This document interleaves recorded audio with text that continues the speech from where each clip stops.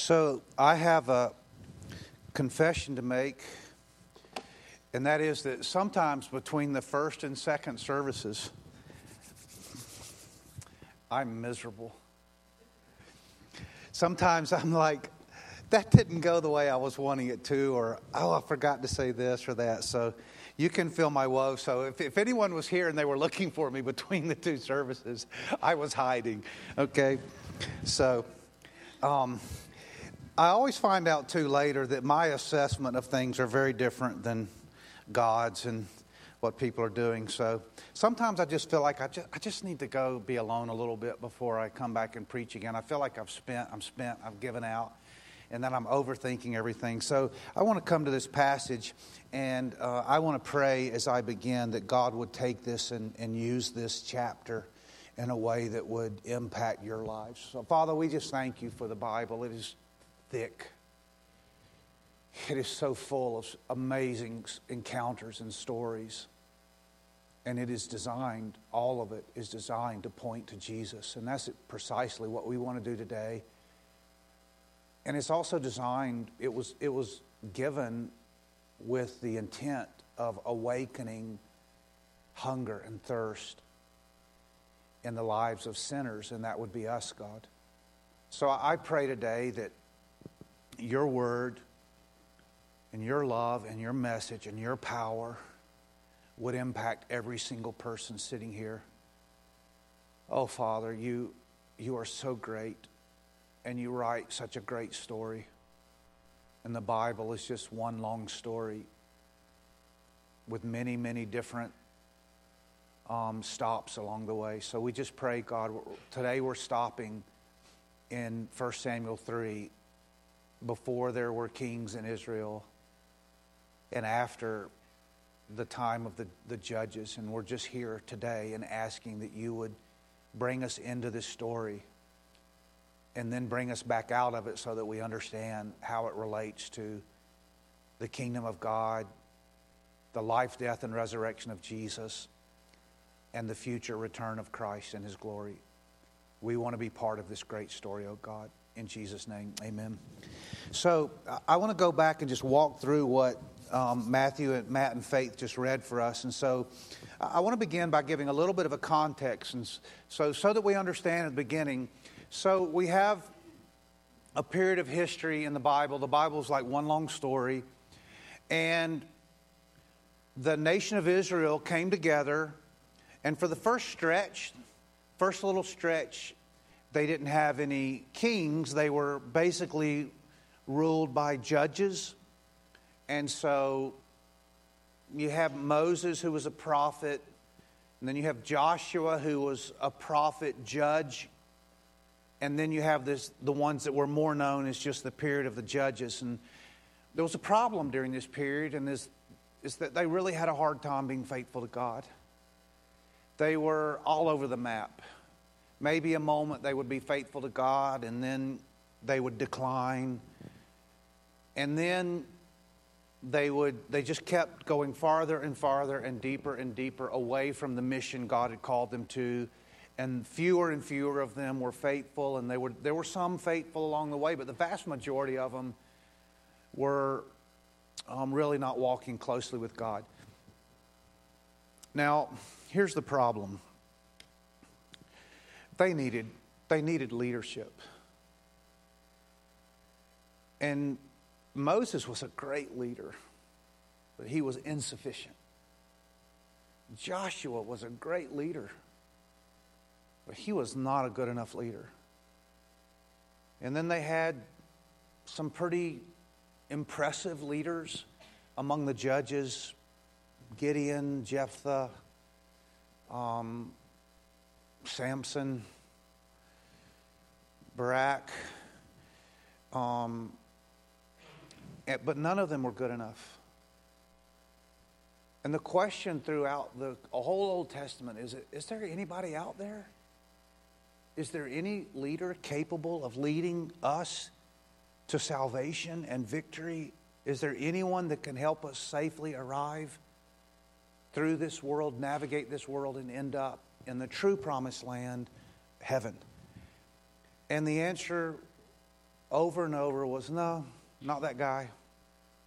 Next guy comes up, not that guy. Next person comes up, no, they're not capable. They're not strong enough or godly enough or faithful enough.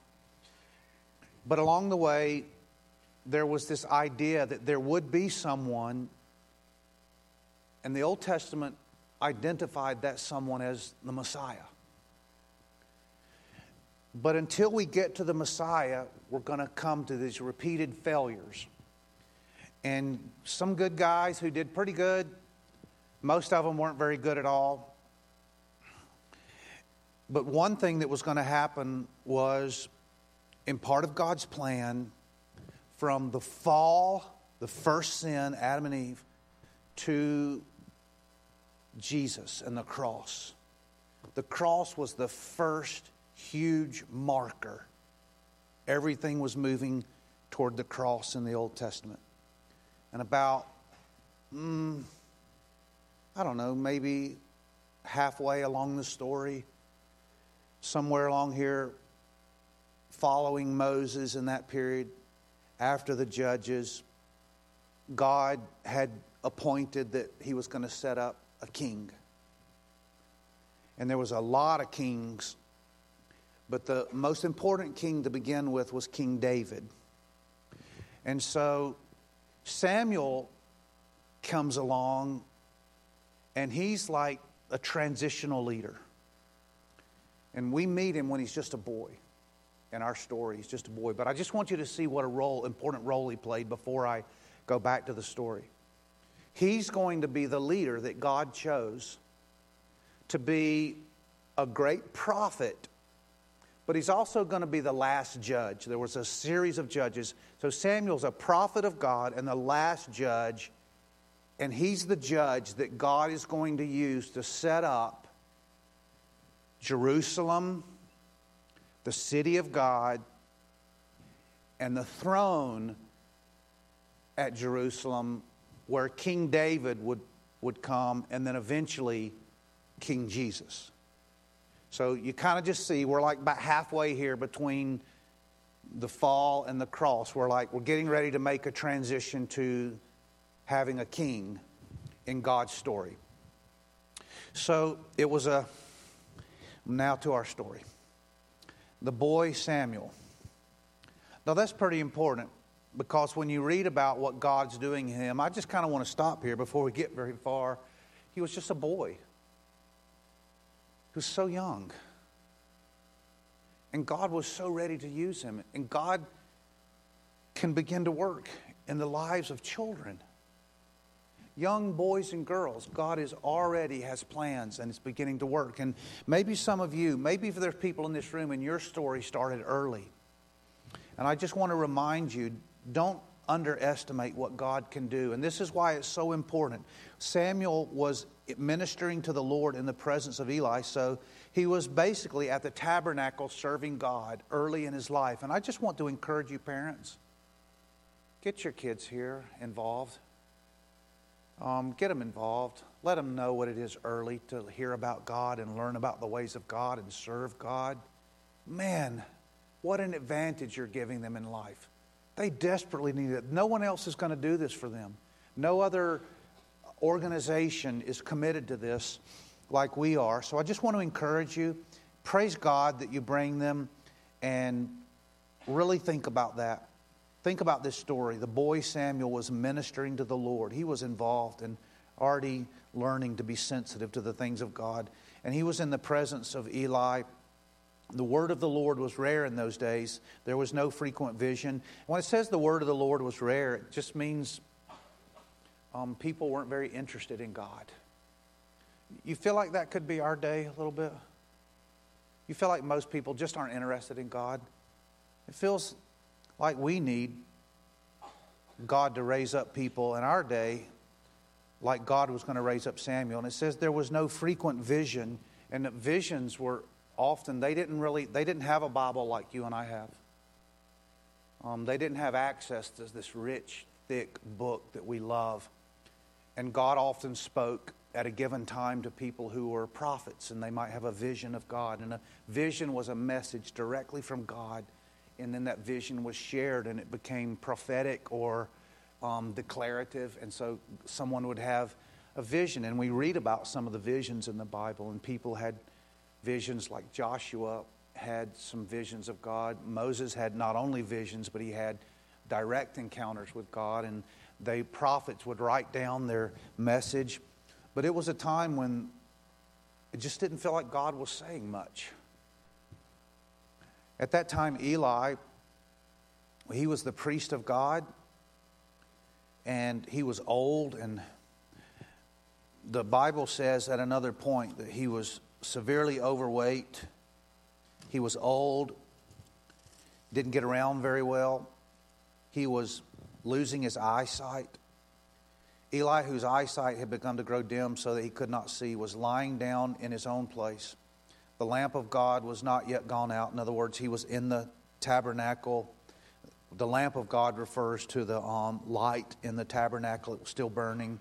Samuel, the boy Samuel, was lying down in the temple of the Lord where the ark of God was. So Samuel had a bed, probably in the outer tent area court of the temple, and he would sleep there along with his father, basically adopted.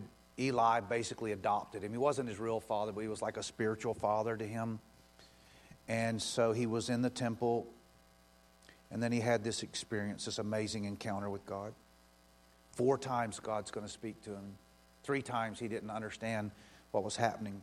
The Lord said to Samuel, "Here I am." So Samuel ran to Eli. Little Samuel is asleep. And the God of the universe calls out to him audibly. With audible words, Samuel heard in his ears the voice of God. And it sounded like a person, because Samuel goes and wakes up Eli and says, he thinks it's Eli or someone. It says, "Here I am. What did you want?" But he had no idea that it was God speaking to him. So he goes back to bed. And it happens again. Verse 6, the Lord called out, "Samuel." And he arose and went to Eli and says, "Here I am. You called me." And Eli says, No, I didn't. And it says in verse 7, Samuel, the boy Samuel, did not yet know the Lord. The word of the Lord had not yet been revealed to him. So he already had a heart for God, but he didn't really understand God and didn't really know God in the way that he was getting ready to. He had interest in God. It's very obvious that he was very interested in what he had learned about religion and his faith in God. And then the 3rd time he comes to him, "Here I am, for you called." And Eli said, finally Eli figured out what was going on. It's like, "Oh, wow, Samuel, God's calling you." It's the voice of God. So you go back to your bed, and if you hear that voice again, don't come look for me. You need to tell God, "Lord, I'm listening. I'm open. I'm here. Speak to me, Lord." And that's exactly what Samuel did. The Lord, verse 10, the Lord came and stood, calling as at other times, "Samuel, Samuel." And Samuel said, "Speak, for your servant hears." But before I go any farther, have you done this? Have you had this experience? Has God been calling you in your life and you didn't recognize that it was God, and He's been using different things in different events, and maybe sermons, messages, maybe a song you heard on the radio, maybe you overheard 2 friends talking, maybe someone came up to you and shared, maybe you remember something from your past, maybe you heard a scripture verse way out of context in a movie, or somehow you've had some experiences and encounters with God, and you're not quite sure how to piece it together, and you're like, I'm not sure what's going on. I'm not sure why, or an event happened to your life, and you feel like God is giving you a wake-up call, and it's like, I feel like something's going on and something's in my heart, but I don't quite yet know how to sort through. Maybe it's God, maybe it's not, maybe it's, I don't know, maybe it's my religious upbringing, and I tend to think that way, or something's happening. And maybe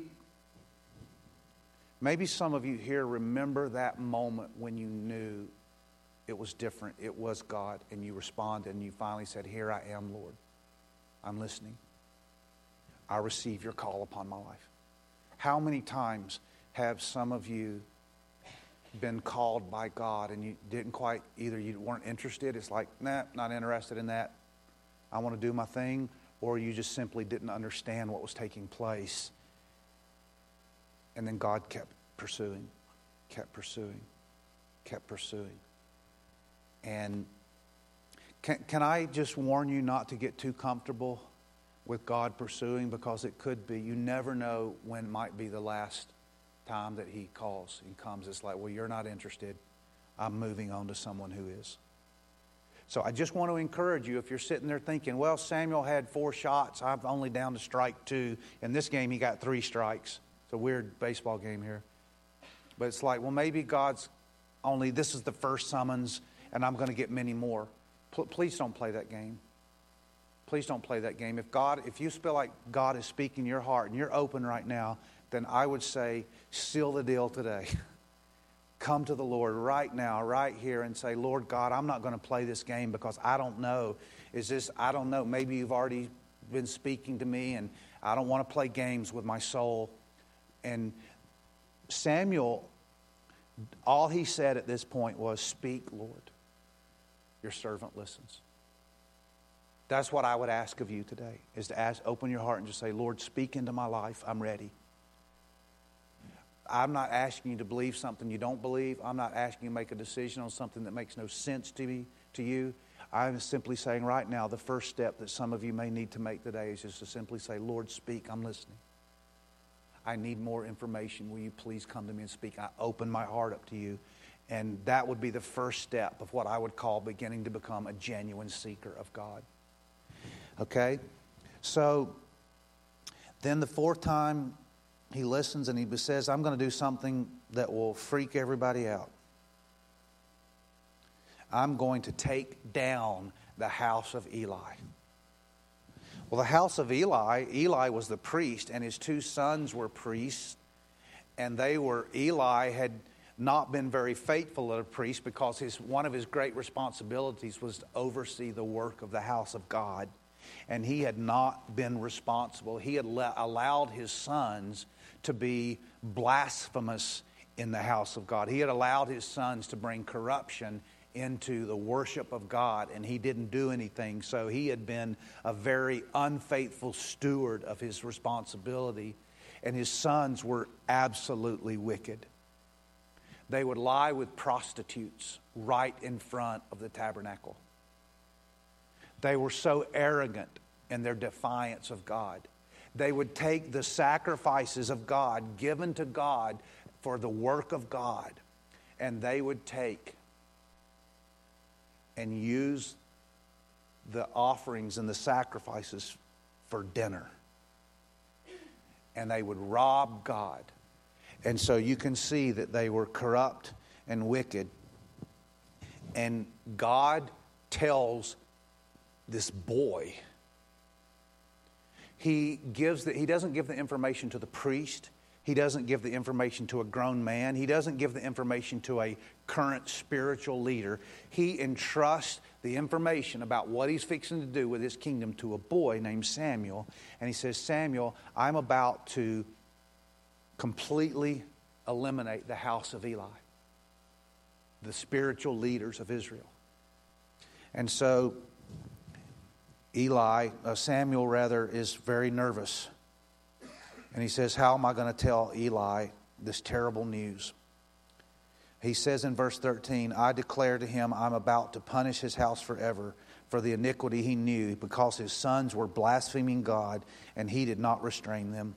And then the next morning, Samuel, it says he lay until morning. It doesn't say he slept. I think he was awake all night wondering, oh my word, do I have to tell Samuel this? Do I have to tell Eli this information? I'm terrified. He's like my spiritual mentor. He's the high priest. He's God's instrument. Why, Lord, did you give me this information and responsibility? And it says Samuel was afraid to tell the vision to Eli. But Eli called Samuel and said, Samuel, my son. And he said, here I am. And he says, what is it that he told you? Do not hide it from me, because he knew he wanted to. Do not hide it from me. May God do so to you and more also if you hide anything from me. So Samuel told him everything and hid nothing back from him. And he said, it is the Lord. Let him do what seems good to him. And so this boy has been called to be a prophet of God. And his first prophecy is to tell his adopted father that God's going to wipe out his family. And he's faithful to do it. And then we go on to read, Samuel grew and the Lord was with him. Let none of his words fall to the ground. And Israel from Dan to Beersheba, like that's the whole stretch from the north to the south. Everyone heard that Samuel was a great prophet of God. And it says they knew that Samuel was established as a prophet, and the Lord appeared to him again at Shiloh, for the Lord revealed himself to Samuel at Shiloh by the word of the Lord. So, 4 times he spoke, and the 4th time he heard. I want to give you a few parallels that remind me, when I read this story, it reminds me of Jesus and the story of Jesus. And sometimes the Bible is full of things that we would call foreshadowing. You have something and it foreshadows something more important. You have a story, and it's really an introduction to a bigger story. It's like Joshua and his leadership reminds us of Jesus and his leadership. Moses as a prophet reminds us of Jesus, the greater prophet.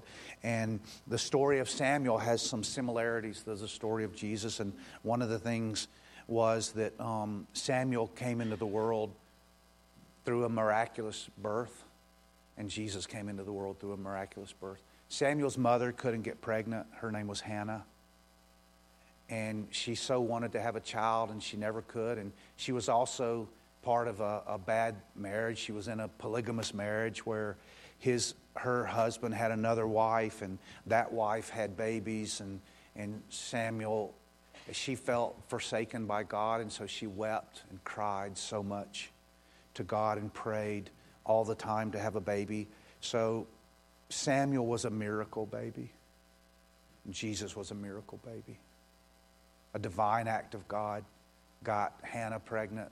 A divine act of God got Mary pregnant. There's one parallel. Both of them had an unusual priestly connection. Like Samuel wasn't really of the priestly line, but he wasn't supposed to be brought up connected to the tabernacle of God. But when Hannah had the child, she dedicated her baby to God and was willing to offer her child to God. It's like, I offer my son to you, God, and may he grow up to serve you. And so she offered her child to God, and he grew up being familiar with the things of God in the tabernacle. And in the Jesus story, God the Father offered his son. He offered his son to serve the Jesus story. He offered Jesus to be our Savior and to fulfill and to advance the redemptive purposes of God. Obviously, Samuel had some boyhood experiences at the temple because he grew up at the temple, so he was familiar with the temple, and he had many experiences, including this experience. And you remember when Jesus was a boy, he went to the temple when he was about 12, and he had a real powerful experience at the temple where it became obvious that this boy Jesus was called of God, and the temple leaders were impressed with how much Jesus knew and understood about the things of God. Both of them revealed an unusual commitment to God. Samuel was there and very willing to hear God, and Jesus went and he was very engaged with the teachers. He was standing around talking to the adults at the temple, like the experts, and he was just like in an adult-like conversation. He had such a tender heart toward God. And then both of them were called by God to prophetic ministry. And so I want to try to apply this a little bit for you. And the first thing I want to remind you is God often finds great willingness in young hearts. Sometimes the people are so young and ready to give their heart, they just They don't know a lot. They're young. They haven't experienced the things older people have, but already early in their lives. And I wonder if that reflects any of you. I had just turned 15 when God got hold of me. It was the greatest day of my life. It's the most important day of my life. I wandered for 14 years. For those 14, 15 years, I didn't know why I was here. I had some experience with God, but I didn't understand what it was about. When I turned 15, I had an encounter with God, and it changed everything. It was the greatest day of my life. It was a great day of my life when I met my wife, and the day that I asked her to marry her, and she said yes, and we got married. That was a great day. Those were great days. But the greatest day of my life was the day that I had an encounter with Jesus Christ. It's the greatest day of my life. And I opened my heart and I said, yes, Lord, your servant listens. It was the day that I surrendered my life to God. And it was the biggest moment, the most special. And I don't know if you've had a day like that, but can I say it doesn't matter how young you are, how old you are. The greatest day of your life is the day that you have an encounter with Jesus and where you say, yes, Lord. Yes, Lord, I'm listening. What do you want to do with my life? I invite you into my life. I respond. When I responded to God, I had many opportunities to respond to God earlier, but I didn't. I went to church when I was young. We quit going to church after my parents got divorced, and then we started going again some, but I wasn't interested in God. I had many opportunities. I knew things about God. I had heard about God. I had a Bible. I sometimes read my Bible. I had people read me the Bible. I had a grandmother that prayed for my soul and my salvation. My grandmother would read me the Bible, and she was so concerned about my soul. And I knew that about that grandmother. I knew that she wanted me to be right with God, but I wasn't interested. I was interested in having fun and being with my friends and sorting out life my own way. And then I had a divine encounter with God. It was the greatest moment. And it's when I basically said in my heart, yes, Lord, I surrender to you. I'm listening. Finally was ready to listen. And I want to know, has it ever been that clear to you? You like being around religion, you've heard some religion. That is not enough. It is not enough that you know some stuff about God. That is not the same thing as having an encounter with God. When you said to God straight up, I'm yours. I serve you. You have the information, the content of the cross. You know all about Jesus died on the cross to save you from your sins. You know that. Some of you have heard that in your mother's belly. Some of you were your mom was pregnant with you going to church. And so there isn't a day in your existence when there wasn't some knowledge of God was in the arena of your life. But all your life, you basically found a way to navigate around because there was something inside of you, and it's called the human will. Your will was at war with the will of God because you're like, I want to drive this ship. I want to drive the bus. I want to drive. I'm steering my life. And have you had that moment where you called upon God and say, Lord God, I'm tired of driving. I'm moving out of the way. I surrender to you. Yes, Lord, speak into my life now. And you weren't just saying, show me some good stuff and I'll choose if I'm going to call. You're saying, like Samuel was saying, I surrender to your will. And he called out to God that day and he accepted God. So I just want to ask you if you've done that yet. And also, I just want to remind you, parents, I would really encourage you to take every opportunity to put your children in the pathway of hearing the Word of God and being challenged to pursue God. I'm going to tell you, and I'm not coming down. This isn't my aim to come down on people. I just want to be straight up with you. If some of you invested a fraction into your children, spiritual things, what you invest to other areas of their life. If some of you invested a fraction of your attention to putting them in position to hear and receive the gospel of Jesus Christ, it would make a profound difference. So I'm just saying, Eli didn't take care of his boys, and they paid a high price. And so I'm just you have enough challenges. bringing them up to love God, even if they're in regularly hearing the Word of God. But it's on you, Mom and Dad. This is on you. That God says, put your sons and daughters where they can hear me. So I'm just going to encourage you. Love you. Just want you to think deeply about, am I doing that? Okay.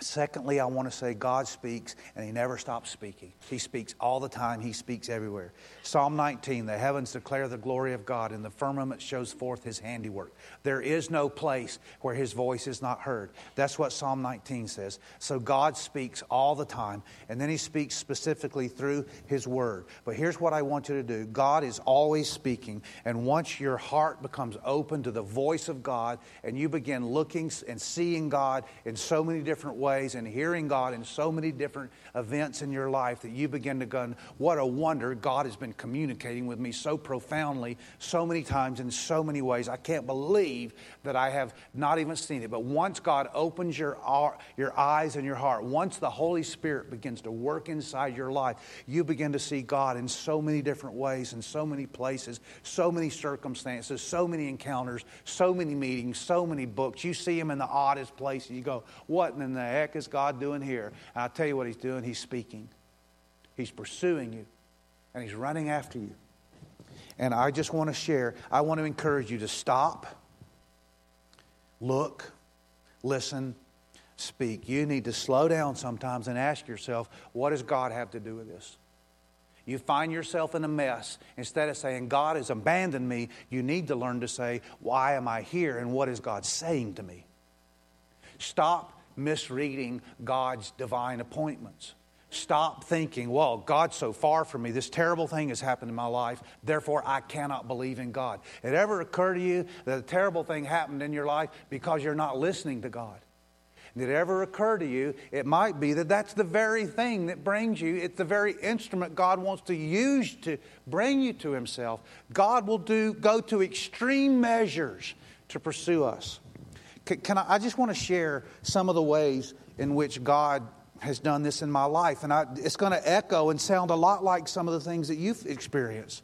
I remember as a child, I can go back and look at my life and think when I was a child in church. And I just remember as a child just thinking, God's important. I think that's about all I got. But I go back and that message was coming through. And I remember swinging on a swing set in my yard. I remember swinging in a swing set. My yard, we had a place in our yard. We lived on the lake, and there was a place in our yard where we had a swing set. And the hill went down, and I could look out over the lake. And I remember looking out over the lake and seeing, I remember a beautiful day. I remember the tree beside the swing set. I remember swinging. I remember going back and forth. And I would swing up, and I would see the beautiful sky. And as my feet come down, I see the lake. And I remember in my mind thinking, I didn't have the theology. I didn't have any theology. All I knew in my heart was the world that God created was absolutely beautiful and magnificent. And there was no conflict in my little mind between the wonderful creation of God and God the Creator. It's like I just knew the simplicity of my theology is this is my Father's world.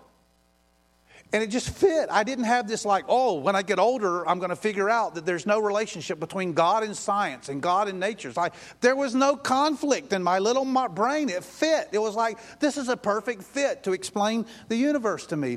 And then I remember in 8th grade, my 8th grade was my first experience with an atheist science teacher. And I remember it was my first person that I came across that was expounding and declaring that there was no God and that science had answered all the questions. And I remember feeling inside that I wanted to vomit. I kind of thought, I don't know, I wasn't even a Christian. I just remember, that's awful. Could that be true? Is that true? And I had no ability to respond. I wouldn't have responded anyway because I wasn't a Christian. I just remember thinking, what is a world like without God? I'd never thought that there couldn't be a God. And my science teacher, Mr. Bradley, was convinced that we're not. And he was very aggressive and antagonistic toward his view and espousing his view. And I remember it left this awful feeling in my heart. So even as a middle schooler who didn't know God, the idea that there was no God was like totally despair. It's like, what's the point? And then I had an encounter with God out in the middle of Lake Lanier Island, on a little island, probably, I don't know. The island, honestly, probably wasn't much bigger than this gym. It was just a bunch of trees, and we pull our boats up and we camp out. And I was 14. And I was chugging beers and got sick, drunk, and started throwing up. What a strange way to have an encounter with God. And I don't know what happened. I don't know how it happened, but suddenly I made a parallel between my sick stomach and my sick heart. And suddenly I felt like my heart is full of vomit and I don't know how to get it out. I felt like there was a parallel with what I was feeling physically and where I was spiritually. I was 14 years old. And I began to cry out to God, and it took a month. I know the exact dates because it was July 4th of the year that I became a Christian on August 7th. And I became a Christian on August 7th on the day that my grandmother died in a car wreck in which I was driving. And so for 4 weeks, God, the hound of heaven, as they say, the hound of heaven was after me. I didn't know what was going on. I just knew something was stirring in my soul so deeply that I couldn't escape it. And God was beginning to work, and I was having an encounter with God. And this was my fourth time, if you think of what was going on with Samuel. This was time 4. This was the time when, during this car wreck, I called out to God and say, Lord God, I'm listening. You have my attention now. For 4 weeks, I was miserable, but I didn't understand what was going on. And it's when God summoned me. And He said, give me your life. And I said, yes, Lord, your servant listens. And I gave my life to Jesus. And I've had other wonderful encounters with God. Can I tell you about encounters? I'm sure some of you have had something like this. One of my favorite every time we go on vacation, it seems like I have encounters with God. One way I have encounters with God is I put headphones in my ears and I put on my running shoes and I just start running down the beach. And while I'm running down the beach, I'm watching masses of people, so I'm thinking about the mass of humanity, and I'm thinking about, man, Lord, I bet 95% of the people I'm running past are so lost they don't know you. So I feel the weight of the lostness of this crowd of people. But I'm looking out over this beautiful, beautiful ocean. And then I put in my headphones. And in my headphones, sometimes I listen to music and it just sends me like rockets off when I'm just praising God. And then sometimes I'll listen. And this particular time, this last summer, when I was running down the beach, I put the Psalms. And so I'm listening to the Psalms when I'm running down the beach. And my heart is just connecting with God. And I'm like wanting to weep. And I'm running. And I stop. I just have to stop. And I sit on one of those little steps that go up over the whatchamajigger thing. What's it called? Yeah, the dunes, thank you. Goes up over the dunes. And I'm having a moment with God as I'm just out there in this beautiful beach. And I've had moments with God in the mountains, by the rivers, by the lakes. Sometimes I've had moments with God and I'm out on my back porch and I'm just sitting there. I don't have a Bible in my hand. I'm just sitting there and I'm tired. Maybe I've done something. And just in the quiet and the peace, God begins to speak into my heart. And He says, love me. Love me. And I'm saying, Lord, I do love you. I'm not worthy of it, but I love you. And sometimes I go through all kinds of experiences. I got to go and walk up what some people think might have been Mount Sinai. And I'm up there, and I'm up on top of this gigantic mountain, and I'm looking out, and I go, whoa, Moses was here or either real close to here. And I'm looking out over the work of God, and I'm like, Lord God, my Bible just feels so real right now. You feel so real to me right now. I am in awe and wonder that there was a time when a man named Moses stood up here standing up over 1 million people looking down as a representative of God, and you gave him the 10 Commandments and you wrote it on a rock. And I'm just having this moment with God. It's like, Lord God, thank you.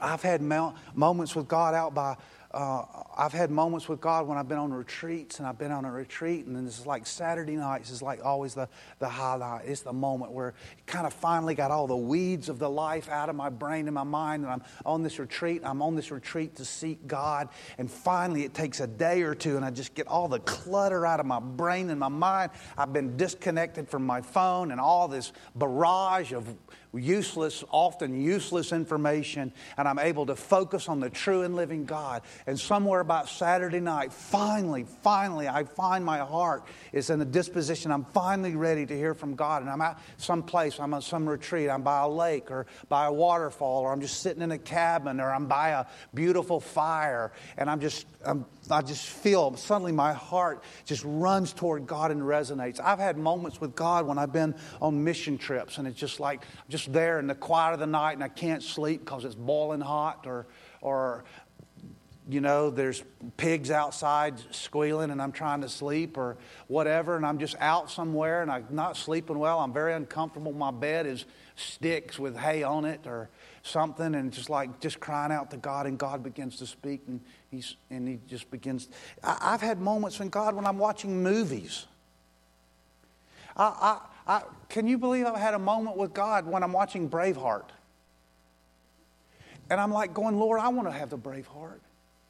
I want to be courageous. I want to be willing to lay my life down for you. I've watched war movies, and I go, Lord, that's the picture of spiritual warfare. Warfare's like that. It's real. It's not a game. People die in spiritual warfare, and there's real enemies. There's a real enemy, and the people are dying, and there's casualties, and people are just as much blown up in real world because they won't serve God as they are on a battlefield. It's that serious. And sometimes I'm watching battlefields in movies, and it pictures my desire to know God and helps me understand that this is real. This is real. This is all real.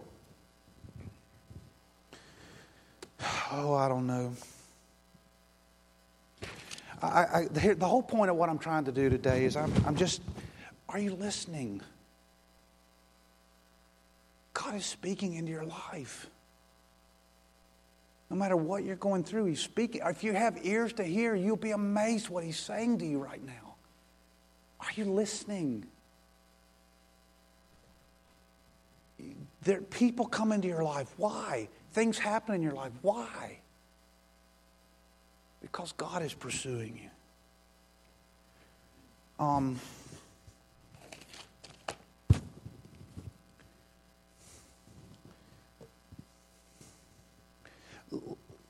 Let me tell you what you said.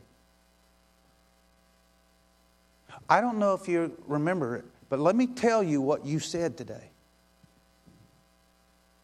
Let me remind you of what you said. Came out of your mouth. I heard you. Chase me down. Fight till I'm found. Leave the 99. Come after me. That's what you said. I heard you. You said, God, chase me down. Some of you raised your hands. Some of you sang with all your mind and heart. And I want to say, if you meant it, then hold on and get ready for the ride. Because God so wants to speak into your life. But He will not speak into your life until you get the cotton out of your ears. First thing He says, will you let me speak into your life? And He says, then let's start with your sin, and let's you and me hold hands, and let's go to the cross. And that's what Jesus is saying to you right now. Chase me down. Fight till I'm found. And look to Jesus right now in your heart and say, Lord, I just need more of you. I haven't been hearing you much in your life. You've been all around me. You've been working. You've been doing things. You've been bringing people my way. I've been hearing things on songs. I read books. I see things. And I haven't been listening to any of it because I've had cotton in my ears and I've had sin in my heart. I need to get that stuff out. It's like when I got sick and I was drunk, I vomited. But when I was on the way to becoming a Christian, I had all this stuff packed up in there, and I didn't feel right. I didn't feel clean, and I had to get it out. And Jesus is saying, come to the cross and get it out. Call upon the Lord, and you shall be saved. Okay? And some of you may be Christians, and you may be saved, but you've let some junk build up in there, and you just need a good old vomit. You just need to say, sin be gone, I'm coming, and I'm going to lay it down at the cross of Jesus as we sing. Will you do that? Will you call upon the Lord? Will you call out to the Lord and say, Lord God, I want to hear you in all the ways that you're speaking to my life. I want to meet with you when I'm walking down the beach, when I'm reading a good book, when I'm sitting by a fire, when I'm watching a movie. I want to be attuned to the voice of God speaking and giving me direction. I want to come to church and I want to be filled with your Holy Spirit, and I want to place myself in a place where you are speaking, and then I want to be able to respond by saying, speak, Lord, your servant listens. You with me? All right, let's pray. Father, thank you so much that you do speak. Thank you for the story of Samuel. We want to be like him. We want to have ready hearts. I pray right now, God, that maybe you've been speaking to someone and they've just been nervous, afraid, or distracted. Maybe there's someone here, God, you're just ready to speak into their life right here, right now. Please don't hold back anymore. Lord, we want to surrender and we want to serve you. I pray whatever you're doing in people's hearts right now as we sing this song, God, may we just listen for you, serve you, and join you in your work. In Jesus' name, amen.